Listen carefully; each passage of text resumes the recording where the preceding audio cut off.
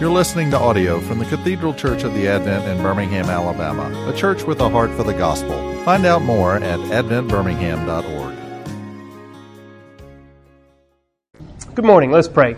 Gracious Father, for your mercies and your grace, renewed each morning, given to us, like you fed your people in the desert with manna, given to us as our daily bread. Feed us now through your living and active word. Humble us and exalt your Son. We ask this in Jesus' name. Amen. Good morning. Short 2-week class. Today is part 1. Tomorrow's next week is part 2. Images from Easter. A little bit of a misnomer. Really, it's kind of around Easter. Good Friday. Holy Saturday. You know, if I had a theme personally this year, last week, it was Holy Saturday, the day that doesn't get a lot of press, either in the Scripture. We'll read it here in just a minute. It's just a few lines that are thrown to the whole time when Christ is deposed or brought down from the cross, placed in Joseph's tomb, Joseph of Arimathea's tomb, and then we don't really hear anything from Friday night all day Saturday until early the next morning as they run on Sunday morning, the day after Sabbath. In Judaism, when they run to the tomb. So to spend some time there on Holy Saturday, and then the glory of Easter morning, and then if we have time at the end of next week, even looking at some of Emmaus. And then along the way, we'll certainly deal with the text, but a lot of images, so if you want to sort of load up on this side of the room in a little bit, we can, and I'll move heavy on the screen, maybe today, a poem by a woman named Marie Howe, and next week we'll see where we go, see how far we get this week. So that's kind of the idea. So now's a good time if you want to go hear John Halsey or Mark Gentilette or somebody else to kind of cough, act like you need a cough drop, and it's okay. So let's read. We're going to stay with Luke next couple of weeks, primarily because Luke is the only of the 4 evangelists that deal especially with the robbers, the 2 thieves that are crucified on both sides of Christ, one on his right and one on his left. And a lot of where we are today with an artist named Nikolai Gay, who I've talked about before. I just think he's just marvelous. He kind of centers in on the robbers and the criminals, and so we'll spend some time there. So from Luke chapter 23, I didn't bring this for y'all, sorry, but you can bring out your phone if you have that. Verses 32 to 46. Good Friday. These are going to be familiar words. 2 others who were criminals were led away to be put to death with him. And when they came to the place called the Skull, there they crucified him, and the criminals, one on his right and one on his left. And Jesus said, Father, forgive them, for they know not what they do. And they, that is the crucifiers, cast lots to divide his garments. And the people stood by, watching. But the rulers scoffed at him, saying, He saved others. Let him save himself, if he is the Christ of God, his chosen one. The soldiers also mocked him, coming up and offering him sour wine, and saying, If you are the King of the Jews, save yourself. There was also an inscription over him, This is the King of the Jews. One of the criminals who were hanged, this is the part that's unique to Luke, one of the criminals who were hanged railed at him, saying, Are you not the Christ? Save yourself and us. But the other rebuked him, the first criminal, saying, Do you not fear God, since you are under the same sentence of condemnation? And we indeed justly, for we are receiving the due reward for our deeds. But this man has done nothing wrong.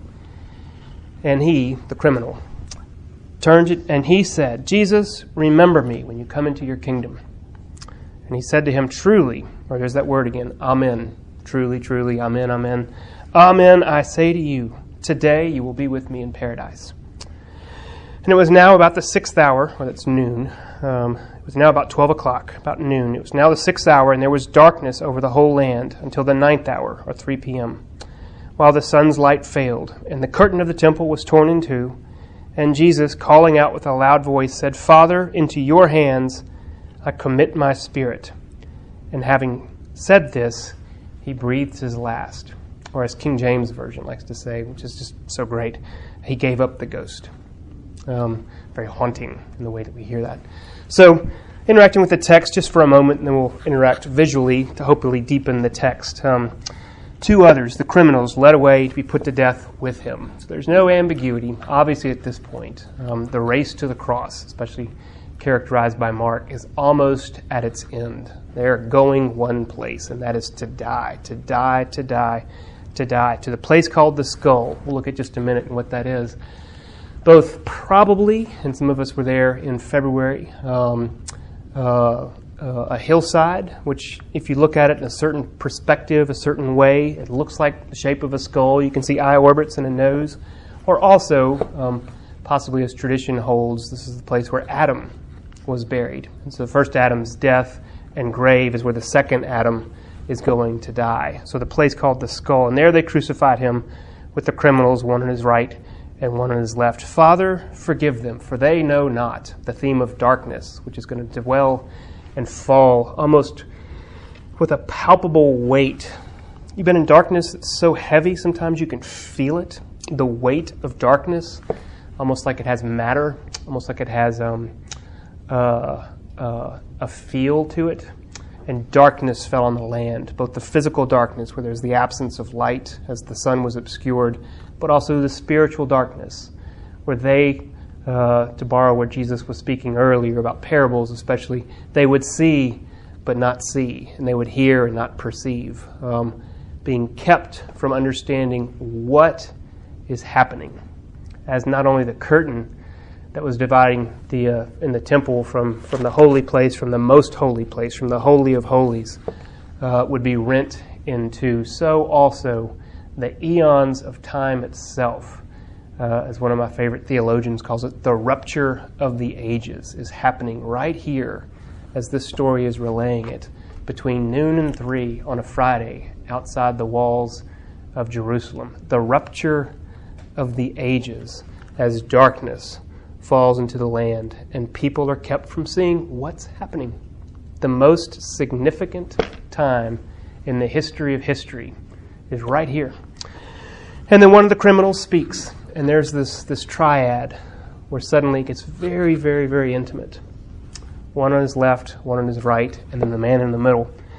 Are you not the Christ? One says mockingly, save yourself and us. But the other rebuked him, speaking over. So you can imagine here to here, whatever that looked like. Do you not fear God? You know, we're up here because we're supposed to be. He did nothing wrong. And then turning, these inspired words, Jesus, remember me when I come into your kingdom.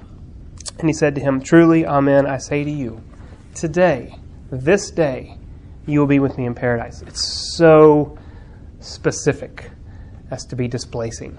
This day, you will be with me in paradise. And the darkness returns. The 6th hour at noon, darkness over the whole land. The sunlight failed. The sun's light failed. And the curtain of the temple was torn, crying out with a loud voice, into your hands I commit my spirit. And having said this, he breathed his last. So now just to interact with a little bit of the art. First one with a Rembrandt. Can y'all see? Are the lights okay? Do you want them down? Feel good? So I'm going to be in there. Hey, Sharon. A Rembrandt painting. We'll look at some details here in a minute as well. Let me get over here. Maybe y'all can see better. So obviously the central focus where the light falls, this enormous Christ coming out with John. John, the gospel, speaks 3 times where Jesus, through the mouth of Jesus, he speaks about needing to be lifted up. In John 3, in John 8, and John 12. Unless I am lifted up, with the double entendre. John loves double meanings, his gospel, if you like those sorts of things, where you're looking at layers and layers and layers and layers. That's your guy is John. The layers of being lifted up physically on the very, very high cross, as Rembrandt's going to say it. In a minute, we're going to look at some others that are very, very, very low to the ground. It's an interesting way of contrasting how we normally think of the cross. Being lifted up, not only to be over everybody as he is dying, but also then be lifted up when he comes out of the grave in his resurrection and his ascension. So obviously the dominant place of Christ being lifted up physically, as you can see, one soldier, which very interesting helmet for the period, 1633, I think is when it was, pulling where somebody else is pushing, and we got this triangle that's formed here with the turbaned man, and then also this man who keeps the center of it right next to the nails. I mean, very, very vivid nails in the feet. It's a human death that's going on here. Maybe. We'll look at that in a minute. With also then the place which lifts our eyes as you see this other man in the shadows of the cross, lifting and pressing and pushing, straining as it were. And so our eyes are drawn here, but as we come down on this plane, very interesting, and we see this implement, looks like a shovel, which is also, of course, a slight cross, almost on the same plane that comes here. And this is just the composition that Rembrandt wants to do as he kind of brings all this in. With a shovel that comes to something like a grave, perhaps. Maybe we can comment on that. And this is very interactive in a minute about maybe what we're being drawn into. So we stay here in the central composition with this triangle, and we look at the three central figures. Obviously, Jesus with the inscription written over it. This is Jesus of Nazareth, King of the Jews. The Bereaved Man, almost certainly Rembrandt himself. A self-portrait. He's got several. I think Rembrandt and Cumby is an art teacher, as you can say. He's got like 90 self-portraits or something like that. Lots of them. So we can go to other ones and look at all the different ways that he paints himself. And here he is, struggling and straining, the closest one to the cross, very near, almost hugging it, embracing it, pulling it forward. But we also go up. This other turbaned man, probably also Rembrandt. A double self-portrait. So I remind you of Double Rainbow. Remember, that was right before memes were memes. That was like it. It got like 6 million views. First one to ever go that far. Double Rainbow, double portrait by Rembrandt. A turban, a beret. Just artists would wear that so the paint doesn't get in their hair and all that. But here he is, regal, even with a scepter and a sword, standing on a horse, overlooking the scene. So what's going on? That's the composition. Those are the figures, and that's what we have. Looking around, let me see how I'm going to break this down. Rembrandt struggling, raising Christ. Rembrandt overlooking, looking out to us. What's he doing? Of course, I don't know, but now just kind of inviting you into this conversation too. Is he looking out with us, as it were, drawing us into the painting, saying, what about you? How are you grappling with this? Or is he looking out more in sort of the plaintive, almost the Valjean prayer from Les Miserables? What have I done? Sweet Jesus, what have I done? Or is it the 1,000-mile stare, where he's just sort of not looking at us, but as it were, just absently looking, trying to make some sense of what this rupture of the ages, what this heaviness, because that's the next sort of shift to this, how heavy the cross feels. As he's trying to make sense of Jesus Christ and him crucified and what that might mean. And we see this Rembrandt from a secular standpoint, and I'm about to hit pause. Some have looked at this, some may look at this and say, well, here's a portrait of an artist struggling to raise his own art, as it were, not from a spiritual perspective, a non-Christian is struggling to raise his own art, the central figure of Christ, who, if you look at it that way, real? Or is this like a sculpture? And this is a Christ who's just in the 17th century, physically in a room or outside his studio or something like that. And this isn't the real Jesus, but it's the artist struggling to raise him up. I don't think so. It could be. It's certainly one view. Or is this just the artist anachronistically putting himself, as it were, in the letter of Paul to the Corinthians, as he is in struggle and strain and even pain? How do I make sense in my own life of Paul's admonition? No, Jesus Christ only, and him crucified. What might this mean, this heavy death which divides the age, my age, my very life, from what it was, what it is, and what it shall be? And so Rembrandt, the raising of the cross, just some details that we can look. Here you can see a closer view of the Bereaved Rembrandt with the soldier pulling and the other one straining, with the sort of mini cross here with the shovel on the bottom. The two Rembrandts coming in there, and then the heavy, almost porcelain Christ. So, thoughts, interactions. Cummy, anything to comment on too? Don't have to. No, Cummy's completely unrehearsed. She had no idea. So. For me, this I go to a number of other examples in the history of art, and particularly like a more contemporary one, who's very well known for the figures at the base of the crucifixion. And so there's this complicity, like the artist is acknowledging his complicit, like that he was part of the group that crucified Christ. So that's, I read it more along those lines, and because, well, in one instance is that, Rembrandt with all these self-portraits, and he died impoverished because he collected all of these antiquities and stuff. So this vanity of this haughtiness of this figure in the background on a horse, of power, well, that's good. All of that sort of stuff, looking on. Yeah. Anyway, removed from it, as it were, as opposed to his other self. Yes. Struggling, Right. My complicity. That's good. Appreciate that. Anybody else?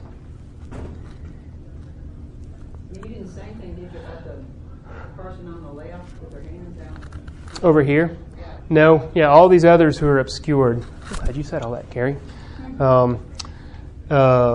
Crying out, looking. I looked at this. I think he's the only one. I'm glad you said that, Gary. The only one in the entire painting who's looking at Christ. Isn't that phenomenal? Nobody can behold Christ. Either their complicity and their shame, or their preoccupation, or whatever it is, the sideshow. He's the only one, and he's holding out his hands. My Lord and my God, Mark's sermon or something like that. Couldn't this be? Do you not know? Have you not heard? Can you not see? The one on the far right is that? Here? Maybe these are the robbers. I don't know that either. I looked at this, and I'm surprised at the paucity of Google sometimes. I'm like, what does everybody else say about this? And there's so little sometimes. I don't know. Maybe that. How do we know? I mean, that's always a question. People come up to me as I start talking more and more about art. It's like, how do you know all that? And I was like, I wing it most of the time. But sometimes the intention of the artist and what they're doing, in some sense, and how they're borrowing from others. And there's a received tradition that they're working in, just like writers and theologians and everybody else. But there, I don't know. This looks like a robber to me, like he's one also being robbed. Yeah, Catherine. We could look at a closer up at the guy with his hands out. I don't have that. Nope. Just go Google him. Yeah. So you think that's a miniature cross instead of just a Here, shovel? I think it's a shovel. Yeah. It's clearly a shovel, Uh-huh. but it's not just a shovel. I mean, here, the same plane and everything else. Not quite exactly. I don't know what that means, but it just draws us right to him. Also coming out of the dirt. Yep. I mean, there's just lots, and it's lit. Yeah. But there's an plainly, we're drawn here. Our death. They did not yet have post-hole diggers. So we're being drawn in. Our death. There's T.S. Eliot's Journey of the Magi. Some of us were together in the Christmas. We were drawn to a birth. There was evidence and no doubt. I had seen birth. I'm trying to remember, but was it only birth? Because there's also a death, a hard death. I shall be glad of another death. That entendre of a beginning and an ending, that's all there, I think is also somewhere pregnant in this painting. Being drawn in, our death, our life outside the grave is because of what's happening. So, with that, let's move to... Yeah, sorry. I was just saying that is the first of 5 Yes. series, and kind of like they wanted their own because another city had an earlier set of on those same themes, even though Rembrandt had not traveled to Italy. They were still imitating. I glossed over that. Like in this, he even painted it, evidently, tell me where I'm wrong, but with the circular top to make it look like it's an altarpiece. And it's not really. He just painted a composition as if it were an altarpiece. And it's the first of 5. His famous Deposition is one of them, probably the most well-known of the set. Coming down from being taken Flemish, I don't know anything about this guy. I was just going past it, and I said, this makes me think of a few things. Abraham Janssens, a Flemish painter. So here I am, and what made me think of this was, okay, well, this looks like, typical sort of, in the realm of Rubens and some others with the, vivid, colorful, large. But look at these other crosses, the way the thieves are there. I mean, just the beginning now of capturing a different way of crucifying people. Just the cold, ruthless efficiency of being able to take whatever was available and sort of using that as a cross. I mean, right here, it's just this cut down piece of a tree, nail a foot here, come it from the other side here, take an arm, wrap it around the backside. This guy, just another tree, 1 foot here, another foot down there, nailed to the sides. Christ, the only one, with the inscription written above him. We'll see what Nikolai Gay does with that in just a minute. That's why we typically have some sense of either him low on a tall cross, so it's being hidden, like the Advent shield. Looks like a T. It's called a towel cross. There you go. This is a cross. Doesn't look like it because we usually think of the cross being going up. But it's just called a tall cross, and that's where it is with the crown over it and all. So anyway, back to Janssens. So we're drawn there with the brutal efficiency. That's the first thing I think of. The nearness of one of the Marys. Blue is always going to be Mary, the mother of God, probably Mary Magdalene, or it could be Salome, who'd be the mother of, probably Mary Magdalene. This is probably the mother of James and John. Salome, the mother of the Zebedees. The nearness of Mary Magdalene, who loved her Lord, who loved her friend, the woman who was delivered from 7 demons. A couple of the Gospels tell us where she comes and just is hugging the bleeding cross. And then going all the way down here, here's the skull, as I mentioned, the place of the skull, the death of death in the death of Christ has to be. It's my number 1 title of a book. It's a huge book. Don't have to read it. The foreword is like 70 pages, and it's awesome, by a guy named John Owen. But what a great title. The death of death in the death of Christ. Such a good thing. The death of death. The day death died. The place of the skull. So here is death's death. That's one aspect of it. And the other, as I mentioned, a tradition. Certainly almost isn't true, but it's a nice tradition that the place that Jesus died was also the burial of the first Adam. And so it's Adam's skull. The first Adam, as in one man, came through all trespasses, and in Adam all die. And the second Adam, the last Adam, so also shall all live. And here at the place of the skull, the 2 deaths are met. Why? So that in Christ's death, death shall no longer have its power. All this is evoked here between the crucified and wounded, the 5 wounds, the brutal cross, the nearness and intimacy of what I'm thinking is almost certainly Mary Magdalene, the death of Christ, and then the darkness. It's also the one of the 3. We'll look at Nikolai Gay, and he gets on this too, of just the physical darkness, the tumult, the storm, the drop, the eclipse of the sun, the rupture of the ages, but the spiritual darkness, with the exception of John, behold your mother, woman, behold your son. John's always portrayed as the youngest apostle. Almost certainly was a teenager when he was brought into the fold with a bunch of old men who would have been like 30 at the time. but the spiritual darkness, which also descends and drops down.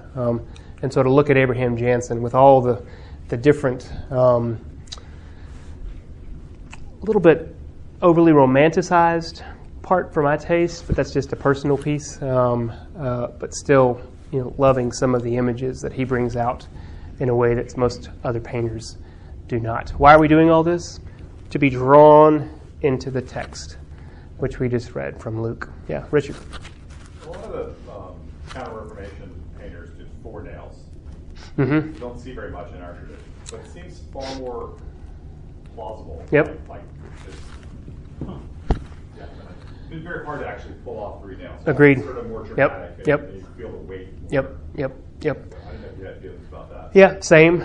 I think the tradition of 3 nails or 5 wounds. You'll have the wounds around from the cross, the spear, 1, 2, and then 3, 4, 5. Also the feet, and there was even English Reformation history. There was the pilgrimage of the 5 wounds, the pilgrimage of grace from the north to the south, and they had the banner of the 5 wounds and all that stuff. And so there was a whole medieval piety around the 5 wounds of Christ.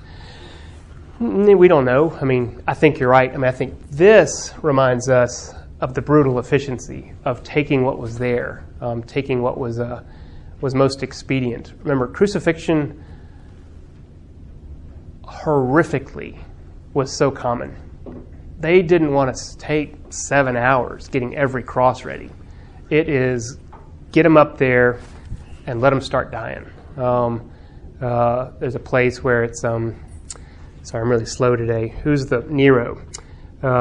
Nero took a bunch of Christians and he divided them into lots. Half of them, it was like 2,000 of them, he lined the road into Rome with crosses. And it would take sometimes a week for people to die, which was so amazing that Christ died in 6 hours. And then others he put on top of torches and he lit them, and that's how he sort of lit up the night as he come to the Colosseum. So brutal. So 3 nails, 4 nails, 5 nails, whatever it took. I don't know. You want to hear more about the cross? Probably, because you're trying to hit it just right here. Any doctors in here? It's probably right here, just anywhere on the forearm, between the radius and ulna, right here, anywhere you can get in between the bones. And when you drop them, it didn't matter as long as it, went up there. And so you just ripped. It's awful. And we'll talk about why that matters when we get to probably Dostoevsky and Holbein next week. A brutal death.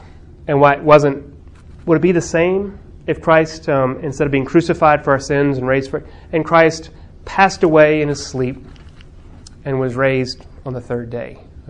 I think it matters. It's different. Not only because of the prescriptions, but he really died. Yes, sir?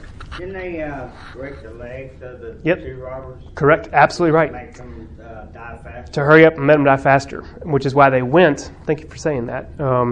Because it would take so long, and it was about to be the Sabbath, and they wanted to get him down, especially Jesus, before it was, because they couldn't touch dead people on the Sabbath. They were going to go up and break Jesus' legs, found that he was already dead. To check it, took a spear, went into his side, so this is really anachronistic unless he's already dead. After he was dead, poked him to see if he's going to flinch or have some sort of pain response, and he was already dead.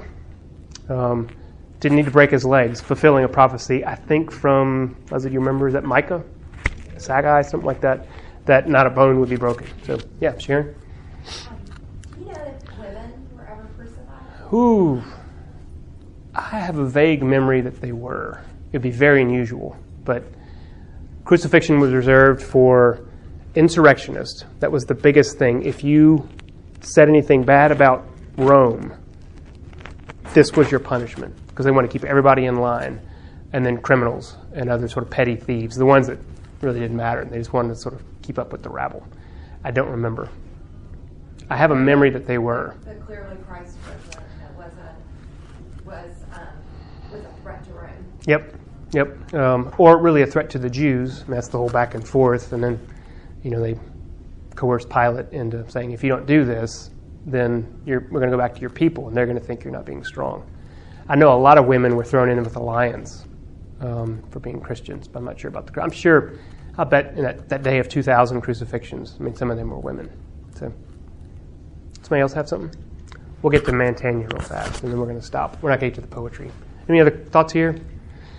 So, last one, and we'll even... Nope, sorry, we're not going there. We're going to just end with Nikolai Gay. This is the Russian author. I love this guy. In fact, when COVID happened, remember it was right during Lent, it was in the middle of a series on Nikolai Gay for like 6 weeks, and then all got sort of undone. Here's just a few of his. Got to hurry. Nikolai Gay, G.E., I assume that's how you say his name. G. Gay, I think it's Gay. Russian author, I keep saying author, painter, died in 1894. All of these were painted like in the last 3 or 4 years of his life. I think he calls this Golgotha. Here's Christ, the two robbers, Christ's head on the cross, a sketch. Here's another portrait of how efficient it could be. Opposite of, remember, the very long and heavy Rembrandt. Again, if you're doing 2,000 people in a day, maybe just 6 inches, 3 inches, just anything above the ground is really all you need in order to create the space so that they would suffocate and not be able to sort of keep breathing. And so whatever it is to put, a platform here so 2 people could raise him up, put him on there, and then drop him down. Makes sense, but we don't really know. And then is a magnum opus, perhaps, and we'll get here with the robber. I'm going to rush through these. Maybe we'll come back because I do want to get to the man in the middle. Christ and the robber, the beginning. This is really where I started with the Luke parts. The beginning of this tender, intimate, unusual, awful, wonderful dialogue between Jesus, remember me when I come into your kingdom. And truly, truly, amen, amen, this day you will be with me in paradise. The robber and Jesus crucified on his right. Another one of the robber crying out, or maybe this is the one mocking, it's hard to tell, with the sign over Christ, looking up, beginning to cry out to his Father. Or then perhaps this one. Let me see if this is the last one. Yeah, we'll end here. Again, to your point, Richard, 4 nails. Another example of this would be a lot easier. Here, one on the left, one on the right. Just kind of go in there between the bones, however it works out. They're going to be moving around and all that. Just get it in there somewhere and let it shake out. Christ crying out, just the agony. Even his tattered robes almost being forced down. Just this heaviness. You feel him being pulled by his weight down in what it felt like to be there. This man walking, almost an apparition to me. Hard to tell. I don't know if this is some comment of us not being able to see and walking away, or is this one of the centurions who, it took 6 hours. They're not sitting there riveted the whole time. They've done this thing many, many times before. I don't know. But let's just go here. I got to hurry up. Alistair Begg, Scottish preacher, been in America for a long time, had a great illustration that I really wanted to sort of work in here. Thinking about the robber. First one ever in the history of history, keep that phrase out there, to be admitted into heaven, as it were, after the blood of Christ had been shed. Today, this day, you will be with me in paradise. And Alistair Begg takes that. It's not quite the way it works, but imagines what it must be like when the robber shows up in heaven. And Peter, as it were, whoever, they come out. It's like, well, who are you? We don't have you in the book. We're not supposed to be here. It's like, I don't know. It's like, well, no, let's just tell me about yourself. Were you baptized? And Robert's like, no. It's like, well, what church did you go to? There's got to be church membership, right? You got to belong to somewhere. No church, never heard of that. I'm just a thief. I don't know what I'm doing here. You don't know what you're doing here. Bible study, prayer. How was that? Tell me about what you did in order you come. Nothing. Alistair Begg backs up and says, that evangelism question, if you died tonight, how would you know you're getting to heaven? If there's a first person in any part of that answer, well, I believed in Christ when I was 16. Well, I believe that all the Bible studies that I've studied, all the Bible studies I've been to and the prayer that I've done this, my faith, me, mine, I, any first person aspect, completely wrong. It's got to be in the third person. Why are you here? How do you know you'll go to heaven? Because of Christ. Because of Christ's death. Because of what he did. Because of his sacrifice, oblation, and satisfaction. So now back into this interview. So the guy's like, justification by faith, doctrine of Scripture, never heard of it. Why are you here? The man on the middle cross told me I could come. The man on the middle cross told me I could come. And that's what's going on here.